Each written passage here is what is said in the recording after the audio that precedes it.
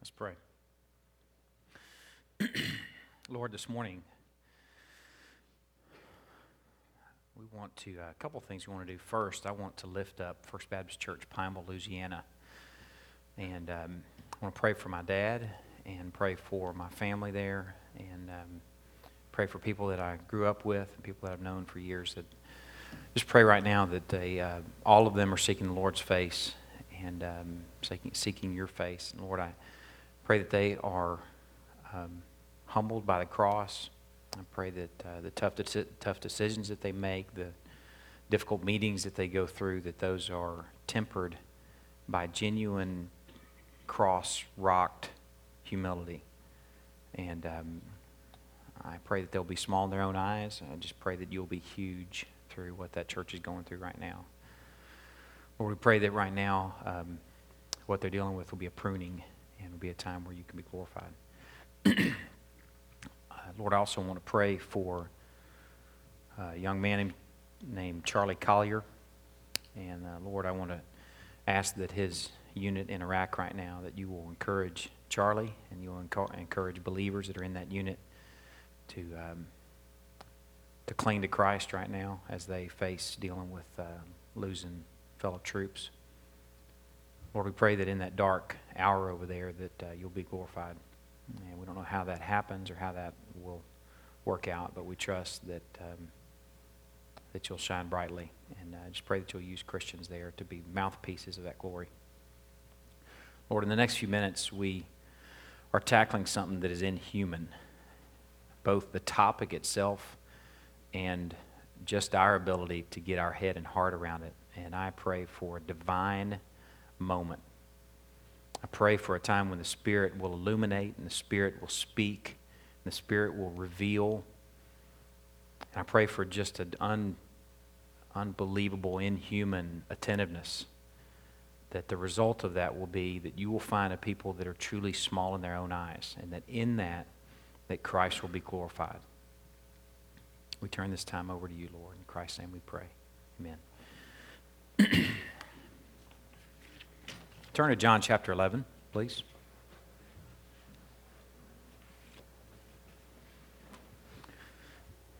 I'm going to ask you a few questions. These are hypothetical, don't need to be answered out loud. Turn me down a little bit, please, Cody. I'll be shouting later, and I don't want to. Not really.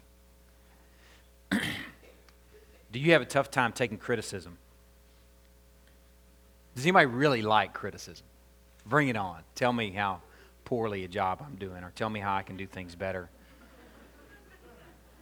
I think that's a pretty easy question that we can answer in the affirmative. Do you feel like you're not getting what you deserve? Maybe it's in life. Maybe in your marriage. You feel like you deserve a happier marriage. It may be your looks. You feel like you should be more dashing. Really?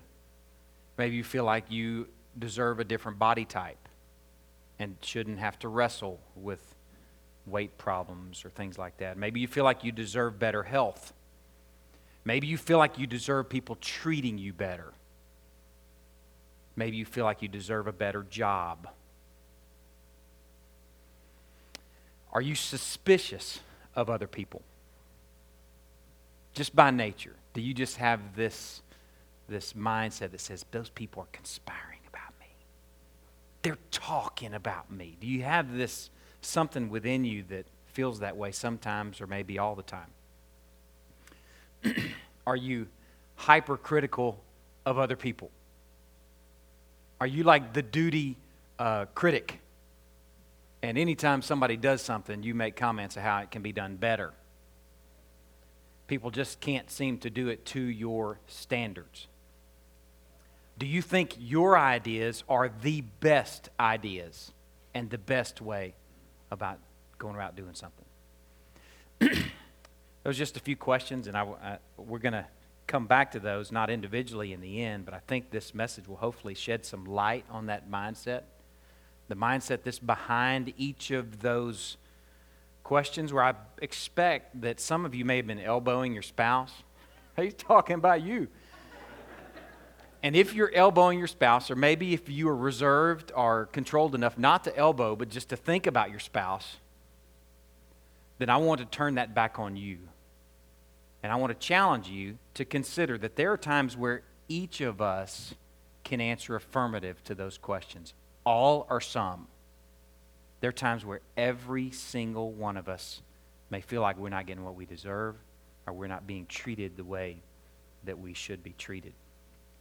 This message will speak to that problem today. John chapter 11, verse 38. So Jesus, again being deeply moved within, came to the tomb. Now it was a cave, and a stone was lying against it. And Jesus said, "Remove the stone." And Martha, the sister of the deceased, that's Lazarus, said to him, "Lord, by this time there will be a stench, for he's been dead 4 days."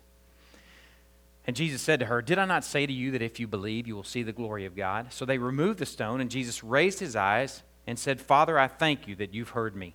I knew that you always hear me, but because of the people standing around, I said it so that they may believe that you sent me." When he said these things, he cried out with a loud voice, "Lazarus, come forth." And the man who died came forth, bound hand and foot with wrappings, and his face was wrapped around with a cloth. And Jesus said to them, "Unbind him and let him go." There's no imagery wasted in John. The book of John was written. John presented 7 signs that are really just miracles that he explains in great detail. They were written so that we may believe that Jesus is the Christ, and that by believing we may have life in his name. This is one of those signs, the story of Lazarus. And the imagery, the details matter. He calls forth Lazarus, a guy that's been dead for 4 days. They didn't embalm people that died, the Israelites. They just wrapped them up and stuck them in a hole. And this guy had been in the tomb 4 days, or at least he'd been dead 4 days. And by this point, Martha says, he's going to stink. The King James Version says, he stinketh. That's how we got the title of this series of messages. Lazarus' deadness, his decomposition, and his resultant stench, and his inability to do anything about that is imagery of our condition and our situation and our lot and our station apart from the work of Christ. That's the foundation for this series of messages that we're encountering these last few weeks. Really what we've done these last few weeks is we've realized that we cannot appreciate the riches that we have in Christ until we seriously consider our poverty without him. That in doing that, when we do that, we find these treasures, and they're weird treasures. We just never would have anticipated that in our stinketh that we will find treasures. But here's a few of them. First of all, we found that we have a deeper understanding of our wickedness and our vileness and our odiousness. I love that word. It describes me. We have a deeper appreciation and understanding for our condition. And then on the flip side of that, we realize that but for Christ, we would still stinketh. But for Christ, we would still occupy that spiritual tomb, hopeless and helpless, wrapped in the arms of death. But through the finished work of Christ, that we've been called forth from a tomb, and that over time we grow out of stinkiness. And that in fact, we become a sweet aroma of Christ to God over time because of the finished work of Christ and because blood bathes us and covers us and deodorizes us. We also learned that in light of this, in light of the riches that we have in Christ and the poverty that we have without him, it transformed our worship from being just a song, our place that we go on Sunday morning. I'm going to worship. How do you go to worship when worship is supposed to be an offered life? We may go to corporate worship where we all come together to do what we're doing all week long with an offered life, because that's the only appropriate response to our poverty and the riches offered in Christ. That he's not some sort of accessory on our life, that we don't dabble in him. Like we go to the car lot and we get us a new car and we say, hey, I think I'll get us a sunroof. That'd be cool. Give me a sunroof. Give me some leather. We'll get some accessories. That we treat Jesus like he's an accessory in light of our poverty and in light of the riches that are offered in his finished work. There's no room to accessorize with Christ. He's everything. We don't dabble in him. We don't live with compartments where Jesus has a little Sunday compartment, and then we have the rest of everything else. He invades every place, and that becomes an offered life. We also, when we consider the riches that we have in Christ and the poverty that we have without him, it left us arrested over grace. When we consider how low grace had to reach, and that grace was not just him saying, okay, you're forgiven, but it was a ransom, it was a redemption, and is a continuing redemption. It was a purchase. It was a rescue. And that all of those things were not just from the spoken word. Okay, you're ransomed, you're redeemed, you're rescued, but it was actually somebody taking the place that we deserved, where the payment for that ransom was Christ's very own life. That's grace, and that left us shocked that he would do that for the stinky. It left us especially content when we consider that we really don't deserve anything. You think you deserve health? You think you deserve a long, happy life? You think you deserve a nice car, a nice house? You think you deserve a great work setting? You think you deserve a promotion, good pay? What we realize from that message is the only thing that we truly deserve, if we want to talk about what we deserve, is God's wrath. If we want to talk about what we really deserve, the stinketh, we deserve God's wrath. And in light of that, man, we can be content with anything. Oh, I got a shack to live in? Cool, gravy. You mean I got a Pinto to drive? Sweet. Man, I'll take that over God's wrath any day. I hope nobody has a Pinto in here, man. That'd be a bummer, boy. I like Pintos. And then last week, our poverty, our stench, our poor condition apart from Christ left us answerably humble. If you're in fellowship with Christ, you're left answerable. When you see your stench, when you see your sinfulness, your wretchedness, your vileness, you want to answer with that. You want to reckon with that. That's the difference between legal humility, where you just caught, and answerable humility, where you're caught and you want to reckon with it. So that's what we discovered last week, is that that's where humility comes from, a saving humility, where we're not just remorseful over sin, but we are repentant. There's a difference between remorse and repentance. We're not just sad about the consequences of sin. Who's not? But we actually want to reckon with wronging a holy God. That's genuine, evangelical, saving, answerable humility. Today's message is going to be like part B of last week, and we'll have part C next week. I keep asking the question, Lord, am I beating a dead horse? And then I start thinking, no. Am I beating this to death? And then I start thinking, no, I think we're beating it to life. That through this crazy exploration of our stinkiness and our stench and our vileness and our odiousness, that we're seeing a greater adoration of Christ. So we'll plow on. This week we're going to consider how an appreciation of our poverty, spiritual poverty, impacts how we view others and how we treat others. That's kind of this week and next week. Here's the next jewel in this treasure chest of stench. The next jewel this morning is the formerly smelly are little in their own eyes. The formerly smelly are little in their own eyes. Now, in the next few minutes, I'm going to do something I've never done before. Oh, and I'm so nervous about it. We're going to cover like 22 chapters of the book of 1 Samuel. We really are. We're not going to read it word for word, the whole thing. I'm going to actually read excerpts, and I'm going to try and narrate between excerpts. I'm going to tell you the story of a guy named Saul. Now, if you're one of those that really likes to follow along in your Bible, like that's what you do to pay attention, then turn to 1 Samuel chapter 15 and just leave your finger in there. And then just close your Bible and pay attention. You won't be able to follow along with me. Until we get to 15. Let me qualify that. When we get to 15, we'll all camp out just for a minute because there's some key pictures in there. But I'm going to start in chapter 8. And it came about when Samuel was old that he appointed his sons judges over Israel. Now, give a little context here. Samuel was the last judge and kind of like the first prophet of the nation of Israel. Okay?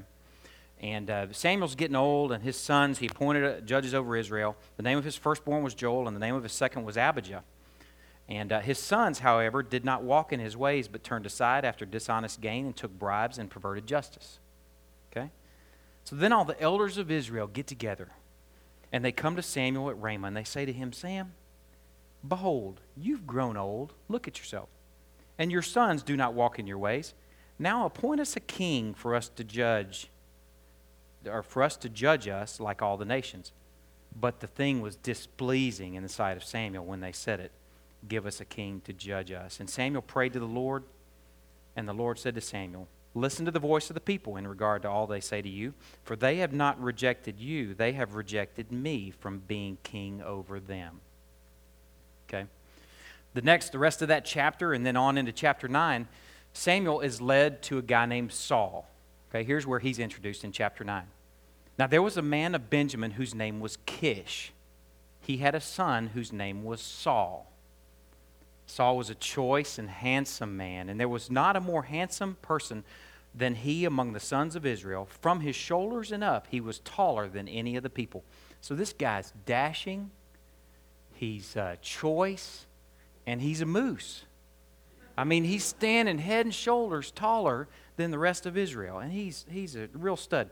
Well, anyway, his dad, Kish, sends him out to find some donkeys that he lost. And Samuel meets Saul on that journey. The Lord leads them to where they connect up. And then in chapter 10, and Samuel knows that Saul is going to be king. So then in chapter 10, it's made public before the nation of Israel that Saul will be king. In verse 17 of chapter 10, Samuel called all the people together to the Lord at Mizpah. And he said to the sons of Israel, thus says the Lord, the God of Israel, I brought Israel up from Egypt and delivered you from the hand of the Egyptians and from the power of all the kingdoms that were oppressing you. But you have today rejected your God who delivers you from all your calamities and your distresses. Yet you said, no, but set a king over us. Now therefore present yourselves before the Lord by your tribes and by your clans. So the nation of Israel comes by before Samuel in tribes and clans. Then he brought the tribe of Benjamin near by its families. And Saul, the son of Kish, but when they looked for him, he could not be found. Therefore they inquired of the Lord, has the man come here yet? So the Lord said, behold, he's hiding himself by the baggage. This is the guy, the moose, the handsome, choice lad. This is going to be the new king of Israel. And he's hiding himself among the baggage. So they ran and they took him. It almost sounds like they had to restrain him and drag him up there. They took him from there, and when he stood among the people, he was taller than any of the people from his shoulders upward. Again, moose. And Samuel said to all the people, do you see whom the Lord has chosen? Surely there's no one like him among all the people. So all the people shouted and said, long live the king. Okay? First real introduction to this guy named Samuel. The thing I want you to appreciate, I want this image of this big guy trying to hide, big handsome lad, trying to hide among some baggage as the king of Israel, and imagine and examine his heart. This guy is running from recognition. This guy is small in his own eyes. Like this guy with me. I like big guys, and I especially like big handsome guys that don't know they're big and handsome. And this is what Saul's like right here. He's a big, likable lug, and you just got to love him. He's small in his own eyes, and he's running from recognition. Okay, we like Samuel right now. Okay, now verse 27. Saul, excuse me. Man, I wish they had two different S's, or S was something different, but I struggle with that. Verse 27, okay. But certain worthless men said, how can this one deliver us? They're speaking of Saul. And they despised him and did not bring him any present. But he kept silent. He's small in his own eyes. He doesn't think himself all that special. He faces some initial resistance, and he kept silent. Now, these men aren't identified. These worthless men really aren't identified, but they may be the next people that we meet. Whether they are or not, let's continue on the story, and you'll understand why this will come back around. Now Nahash the Ammonite, this is a bad guy, came up and besieged Jabesh Gilead.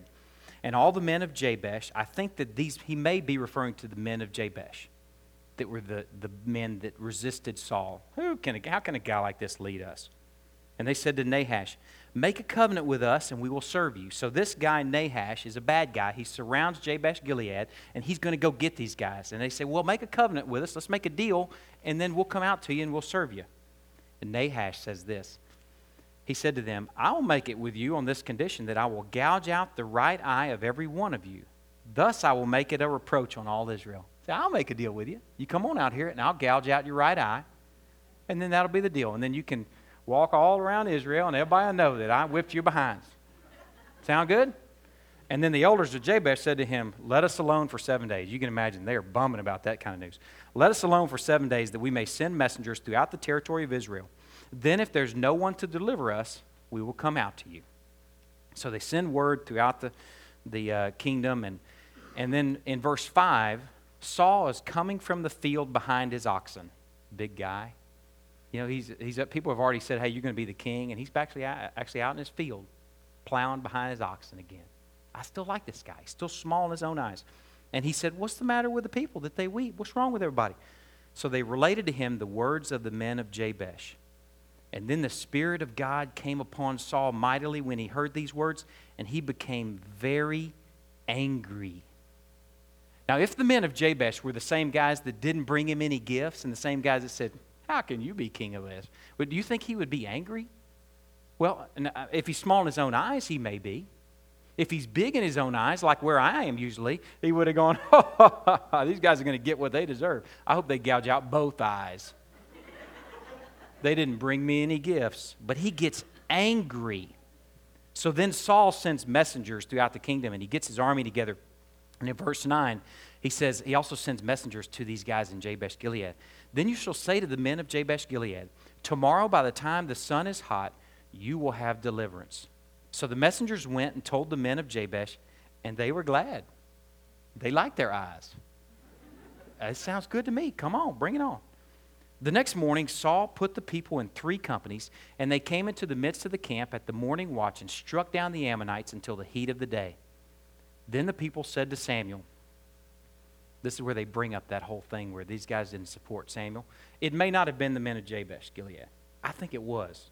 But it may have just been some other random dudes where these guys bring up to Saul. You remember those guys that didn't support Saul? And here's where he does it. The people said to Samuel, who is he that said, shall Saul reign over us? Bring the men that we may put them to death, because Saul just showed he's the man. Now, that was my addition there at the end. But Saul said, not a man shall be put to death this day, for today the Lord has accomplished deliverance in Israel. Saul is still small in his own eyes. It's not about him at this point. It's not about his fame. It's about the Lord's fame. This guy is just delightfully small in his own eyes. Now, move over to chapter 13. It says Saul was 30 years old when he began to reign, and he reigned 42 years over Israel. Now, what we're about to encounter over the next couple of chapters is war with the Philistines. Throughout Saul's reign, there was just almost constant combat with the Philistines. And here's an occasion where Saul began to get larger. Okay, Saul chose for himself 3,000 men of Israel, of which 2,000 were with Saul in Michmash and in the hill country of Bethel, while 1,000 were with Jonathan at Gibeah of Benjamin. Okay, so basically get those numbers right. Saul's got 2,000 with him, his son Jonathan. So this is probably well on into his reign where he's got an adult son that can fight. Jonathan's got about 1,000 or so with him, total of 3,000 for the nation of Israel.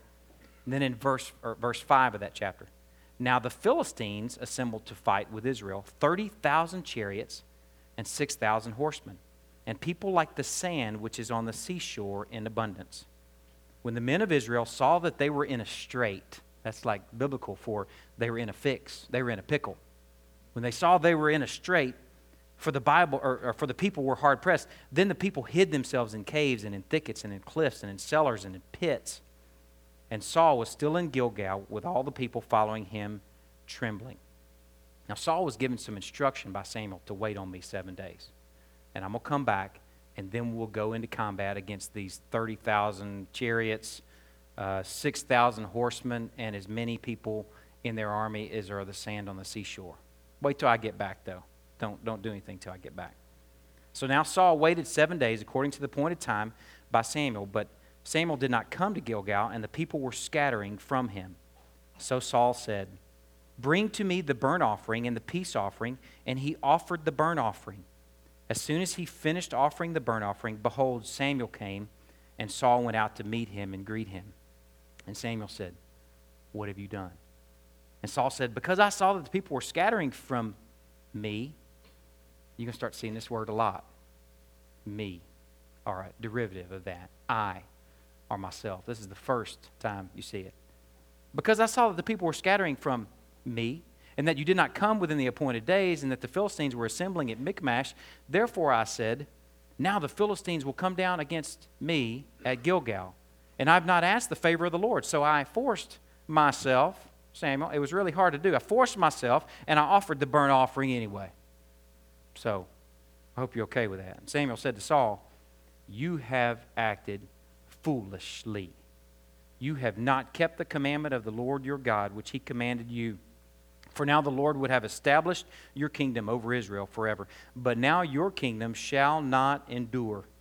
The Lord has sought out for himself a man after his own heart, a smaller man, you'll meet later, a guy that stays pretty small in his own eyes for the most part. And the Lord has appointed him as ruler over his people because you've not kept what the Lord commanded you." See, Saul's starting to get big. And what Saul is saying is more important to him than what God is telling him to do. So God's word takes a back seat to what Saul's plans are. Okay, later on in the story, they're still fighting the Philistines. Jonathan experiences a victory against the Philistines. He takes his armor bearer, and they go sneak behind enemy lines and just wipe out a whole bunch of the Philistines. It's crazy. And then in verse 24 of that same chapter, you're about to see more of what Saul is like. "Now the men of Israel were hard-pressed on that day, for Saul had put the people under oath, saying, 'Cursed be the man who eats food before evening, and until I have avenged myself on my enemies.' So none of the people tasted food." You're hearing a guy that's starting to get bigger. And he's starting to make foolish orders like, don't eat. I can tell you this, being in harm's way, being in some sort of combat situation, there are two things you really need, and food and water are both of them.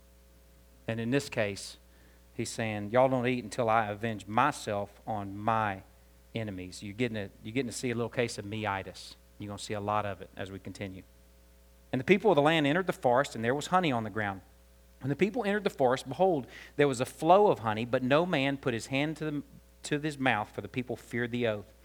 But Jonathan," now that's his son, "had not heard his father put the people under oath. Therefore, he put out the end of the staff that was in his hand and dipped it in the honeycomb and put his hand to his mouth, and his eyes brightened." Ah, that's good. His eyes, it must have been really good. His eyes brightened up. And then one of the people said, "Oh, your father strictly put the people under oath, saying, 'Cursed be the man who eats food today.' And the people were weary." And Jonathan said, "My father has troubled the land," the big guy that he is.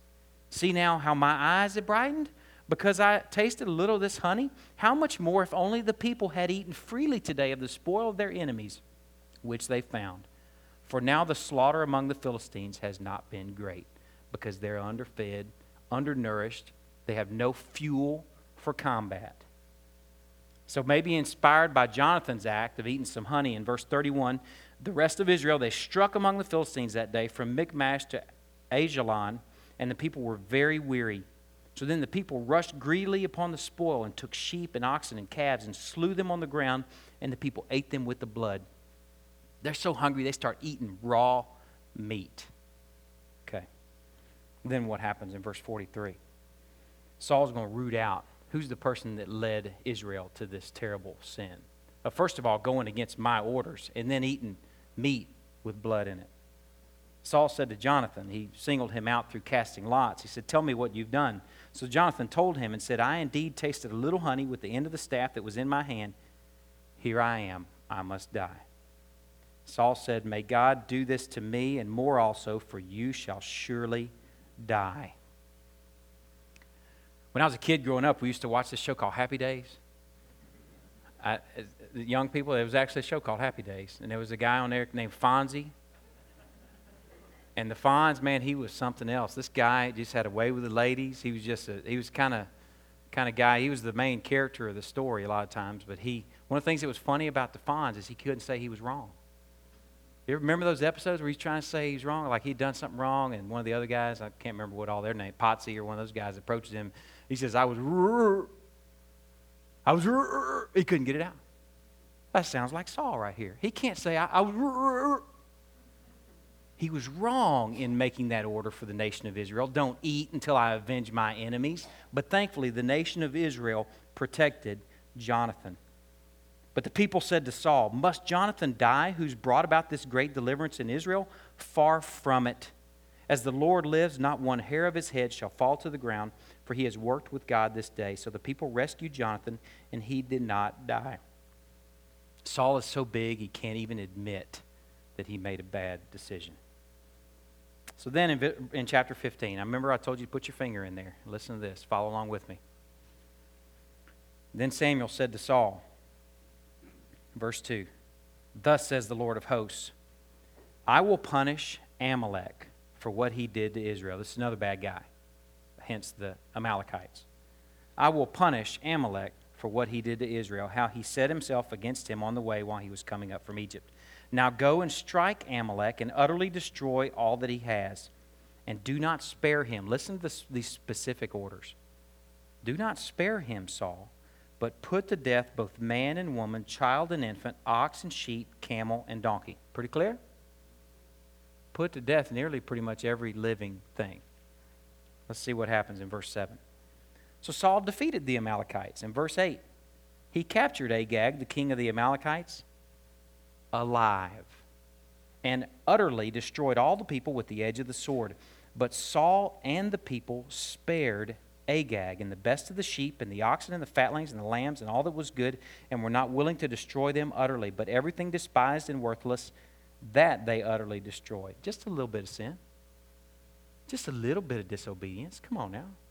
Yeah, we didn't kill everything, yeah, like you said, but we got most of them. We got all the really bad guys, but as far as Agag and the real nice sheep and the fatlings and the oxen and the lambs, we saved those. And the Lord came to Samuel, remember the prophet. He said, "I regret that I've made Saul king, for he's turned back from following me and has not carried out my commands." And Samuel was distressed and cried out to the Lord all night. And Samuel rose early in the morning to meet Saul. And it was told Samuel, saying, "Saul came to Carmel, and behold, he set up a monument for himself." Homeboy's so into himself by this point. He is eaten up with meitis. He set up a monument for himself, and then turned and proceeded on down to Gilgal. And Samuel came to Saul, and Saul said to him, "Blessed are you of the Lord. I've carried out the command of the Lord." How about that? What part of exterminate did you miss there, Saul? But Samuel said, "What then is this bleating of the sheep in my ears?" You got to like Samuel. What's that noise? You killed everything? Well, why am I hearing sheep bleat and the lowing of oxen, which I hear? And Saul said, "They have brought them from the Amalekites." You catch that? He's starting to play the blame game. Homeboy's so big in his own eyes by this point that he's blaming everyone else. "They have brought them from the Amalekites, for the people spared the best of the sheep and oxen to sacrifice to the Lord your God, but the rest we have utterly destroyed." And then Samuel said to Saul, "Wait and let me tell you what the Lord said to me last night." He said to him, "Speak." And Samuel said, is it not true?" This is a key passage. "Though you were little in your own eyes, you were made head of the tribes of Israel. And the Lord anointed you king over Israel. And the Lord sent you on a mission and said, 'Go and utterly destroy the sinners, the Amalekites, and fight against them until they are exterminated.' Why then did you not obey the voice of the Lord, but rushed upon the spoil and did what was evil in the sight of the Lord?" And Saul said to Samuel, "I did obey the voice of the Lord." Again, what part of exterminate did you not understand, Saul? And I went on the mission on which the Lord sent me, and have brought back Agag, the king of Amalek, and have utterly destroyed the Amalekites. But the people," again he's blaming, "but the people took some of the spoil, sheep and oxen, the choicest of the things devoted to destruction, to sacrifice to the Lord your God at Gilgal." And Samuel said, "Has the Lord as much delight in burnt offerings and sacrifices as in obeying the voice of the Lord? Behold, to obey is better than sacrifice, Saul." You had these big plans, and actually you probably never had those plans at all. You're just excusing yourself from disobedience. "Behold, to obey is better than sacrifice, and to heed than the fat of rams." And then Saul said to Samuel in verse 24, "I have sinned. I have indeed transgressed the command of the Lord and your words, because I feared the people and listened to their voice." He listened to them and he feared the people because he's huge by this point. At this point, it's about him. It's not about what God says. It's about what people say. Verse 25. "Now therefore, Samuel, please pardon my sin and return with me, that I may worship the Lord." Let's see if this is a pure motive. But Samuel said to Saul, "I will not return with you, for you've rejected the word of the Lord, and the Lord has rejected you from being king over Israel." And Samuel turned to go, and Saul seized the edge of his robe, and it tore. Man, he's pitiful at this point, isn't he? He's pitiful. Samuel walks away dismissing Saul. And Saul just jumps and clings to his robe, and it tears. And then Samuel turns around and he said, "The Lord has torn the kingdom of Israel from you today and has given it to your neighbor who's better than you and smaller than you." We'll see later. So then Saul says, "I have sinned, but please honor me." Listen to the me's. "Please honor me now before the elders of my people and before Israel, and go back with me, that I may worship the Lord your God." At this point, it's not about worship. It's not about God at all. It's about me. It's about my reputation before the nation of Israel. Come on, Samuel, don't walk away. I want the nation of Israel to still think I'm the man. If you do that, they'll dismiss me. So please stay with me so that we can go worship the Lord your God. This is a little side note that I just can't pass up.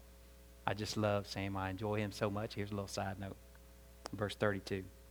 Samuel said, "Bring me Agag." Now remember, they were charged with killing everybody. He said, "Bring me Agag, the king of the Amalekites." And Agag came to him cheerfully, and Agag said, "Surely the bitterness of death is past. Samuel, it's good to see you, man. Maybe we can be golfing partners now. You, me, and Saul, we can golf together." And boy, that's a terrible fight. You know, I hate to see all my people die, but man, it's a good thing you're not mad at me anymore. And Samuel said, "As your sword has made women childless, so shall your mother be childless among women." And Samuel hewed Agag to pieces before the Lord at Gilgal. Thank you, Sam, for finishing the work. Thank you for finishing the job that the people were charged with doing. Samuel did not see Saul again until the day of his death, for Samuel grieved over Saul, and the Lord regretted that he had made Saul king over Israel. All right. Next, we're going to meet David. We're not going to spend a whole lot of time with David. We'll get little glimpses of him. Samuel goes to Bethlehem and meets David, finds Jesse and his family, and David is anointed. And then David goes out and whips Goliath. Everybody knows that story of David and Goliath. And then in verse 57 of chapter 17. So when David returned from killing the Philistine, he just killed Goliath, Abner took him and brought him before Saul, and the Philistine's head in his hand. And Saul said to him, "Whose son are you, young man?" And David answered, "I'm the son of your servant Jesse the Bethlehemite." Now it came about when he had finished speaking to Saul that the soul of Jonathan was knit to the soul of David, and Jonathan loved him as himself. Then Jonathan made a covenant with David because he loved him with himself. He stripped off his robe, he gave that to David. He stripped off his armor, his belt, his weapons, he gave all that to David. So then Saul, seeing that, gave David charge over his troops. So David went out wherever Saul sent him and prospered, and Saul set him over the men of war, and it was pleasing in the sight of all the people and also in the sight of Saul's servants. And in verse 6, this is one of the most beautiful pictures of this whole story, of where Saul is and how he's getting bigger. Okay? Let me stop before I read it. I know this is different. I don't have a video screen behind me, a little television. Y'all can pay attention and watch an hour-long show. That don't matter in eternity, worth anything. So I know this is different, reading like this. It may be different to be read to. My son closes his eyes and he listens, and he gets it all. I'm begging you to engage this story. Do not sit here and think, oh man, this is boring. I want to hear a cool story. You're hearing one. Engage this. Listen. It happened as they were coming, when David returned from killing the Philistine, that the women came out of the cities of Israel singing and dancing. Okay, David has just killed Goliath. David and Saul are together at this point. Jonathan's probably with him. And the women come out of the city singing and dancing to meet King Saul with tambourines and with joy and with musical instruments. And the women sang as they played, and they said, Saul has slain his thousands. You can imagine Saul is soaking that up by this point. Saul knows he's the man. He thinks he's the man. He's saying, yeah, man, I've slain my thousands. He's adding some choruses to what they're singing. He's singing along with them. But then he hears the next verse. And David, his 10,000s. Oh, wait a minute. I'm the king. He didn't do anything but throw a rock with a slingshot and hit Goliath in the head. But I'm the king, and I've been the king for a long time, defeating armies. Saul has slain his thousands, and David his 10,000s. Then Saul became very angry, for this saying displeased him. And he said, they have ascribed to David 10,000s, but to me they have ascribed thousands. Now what more can he have but the kingdom? Saul is huge by this point. He's like gargantuan. Then in verse 10, now it came about on the next day that an evil spirit from God came mightily upon Saul. We don't know what that evil spirit was. Maybe it was just jealousy. Maybe it was just pride. You could probably relate to having that overwhelmed with jealousy or overwhelmed with something that just feels like you're being plagued by something. And Saul is wrestling with that. And he raved in the midst of the house while David was playing the harp with his hand as usual. And a spear was in Saul's hand. That's the first picture you're going to see of Saul with a spear in his hand. You're going to see it a lot more through the rest of the book. And Saul was sitting there with a spear in his hand, and Saul hurled the spear, for he thought, I will pin David to the wall. But David escaped from his presence twice. So he must have tried to do it a couple times. So then Saul thinks, well, David, he's pretty nimble. I can't nab him. I can't get him with my spear, but maybe I can trick him into marrying one of my daughters. He must not have thought much of his family or his daughters. But I'm going to trick him into marrying one of my daughters, and then somehow the Philistines will get crossways with him. So he tried to first have him marry his daughter Merab, and that didn't work out. So then he wants him to marry Michal. So then David actually marries Michal, but here's how the story goes. Saul thought, I will give her to him, that she may become a snare to him, and that the hand of the Philistines may be against him. Therefore Saul said to David, for a second time you may be my son-in-law today. And then Saul commanded his servants, speak to David secretly, saying, behold, the king delights in you, and all his servants love you, David. Now therefore become the king's son-in-law. So the servants spoke these words to David, and David said, is it trivial in your sight to become the king's son-in-law, since I'm a poor man and lightly esteemed? That man's small in his own eyes.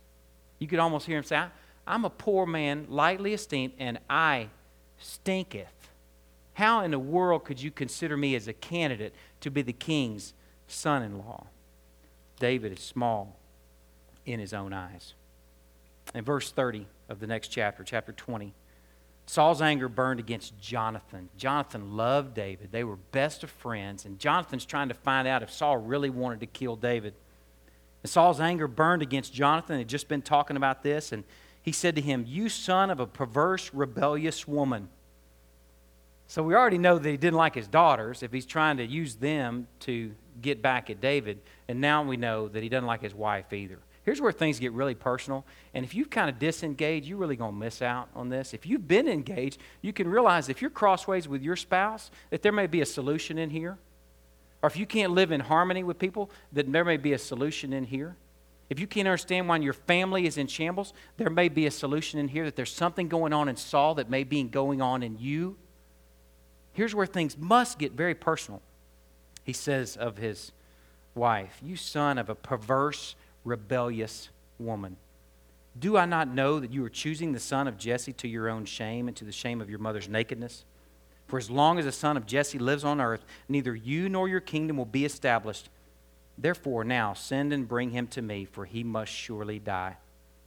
But Jonathan answered Saul his father and said to him, "Why should he be put to death? What has he done?" Then Saul, he's got a spear in his hand.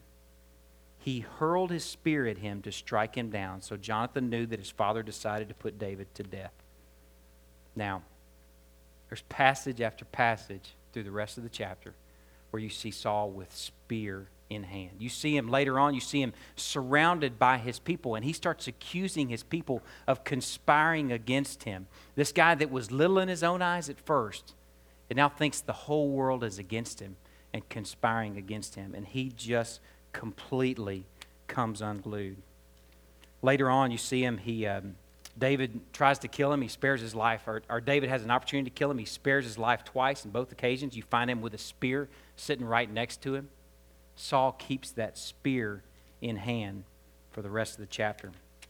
And then on to chapter 31, Saul eventually kills himself. I'm not even going to read it, but I'll just tell you. He kills himself in battle. He's fighting the Philistines, and he's taken some arrows, and he asks his armor bearer, "Hey, will you kill me? Will you go ahead and put me out of my misery?" And his armor bearer is afraid to do that. He said, "I can't do that." And he says, I'd really like for you to do that, because these guys, they're going to come and they're going to cut me with their swords, and then they're going to make sport of me. Even to the very end, he's got a terrible case of meitis, and it's all about him. Here's where I wanted to go with that long story. This guy that started out hiding in the baggage, reluctantly recognized. This guy that faced resistance with forgiveness and even grace. This guy who was truly small in his own eyes. This guy turned, as he got bigger in his own eyes, he turned disobedient, where what he had to say was more important than what God had to say. He placed his thoughts and his plans and his will over God's. As he got bigger in his own eyes, he got a bad case of meitis, where it was all about him, where all he could think about is his vengeance, his reputation, and what people thought of him. He also grew suspicious, where he's distrusting of everyone, where everything was a conspiracy.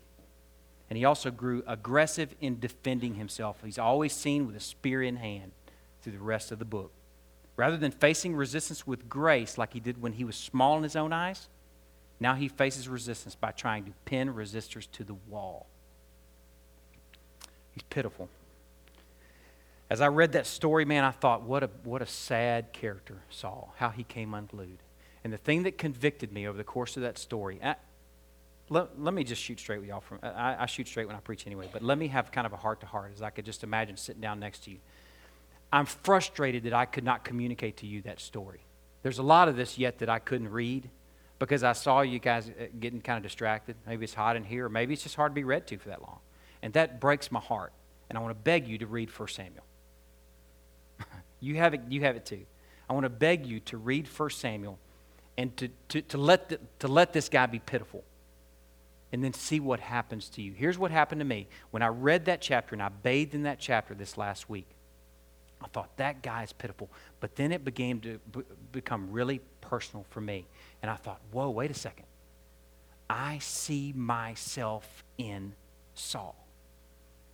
I see the things that I do a lot like what Saul did. As pitiful as he became, I realize as I consider him that I'm just as pitiful. Sometimes I carry my spear everywhere I go, ready to jab whoever does not agree with me.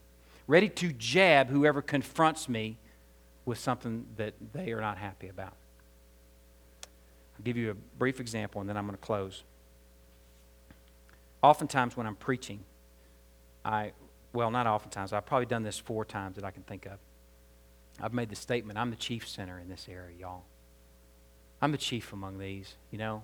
So just, it's kind of a credibility thing. I really believe that I thought I meant it at the time, but now when I look back at retrospect, I probably didn't mean it. When I said, I'm the chief sinner in this area, it's something that kind of makes it more digestible for you to think that I haven't arrived, to maybe come from somebody who's in humility offering something.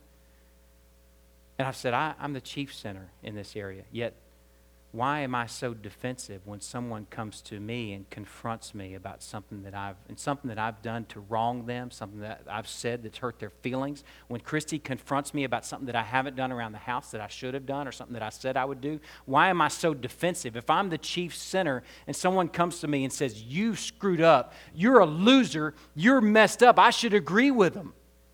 I would say, yeah. As a matter of fact, why don't you sit down and I'll spend some time with you sharing just how messed up I am.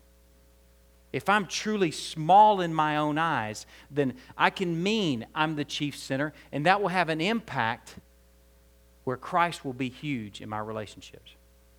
But instead, I'm so aggressive with my spear to defend myself, to protect myself and my reputation and what people think about me, when really Christ demonstrated like a sheep before shearers that how we should be before people that slander us, people that wrong us, people that conspire against us, people that are mean to us. Our situations are just our lot that may not be what we think we deserve. I'll leave you with a quote from a guy named Jeremiah Burroughs. We've met him before. He said, "A man who is little in his own eyes will account every affliction as little, and every mercy is great."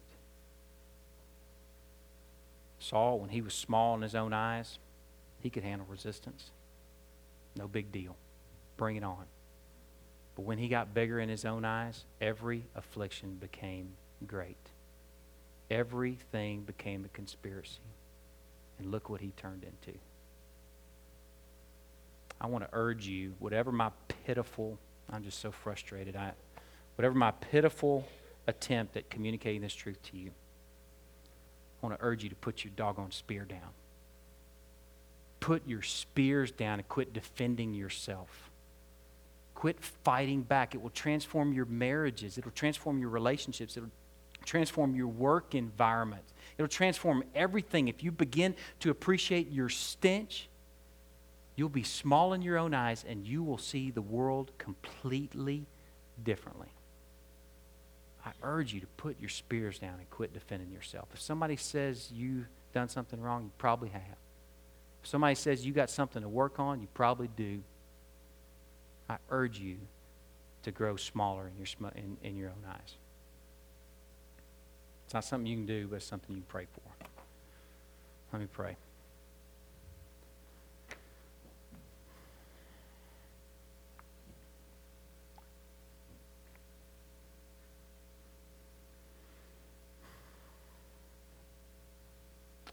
Lord, I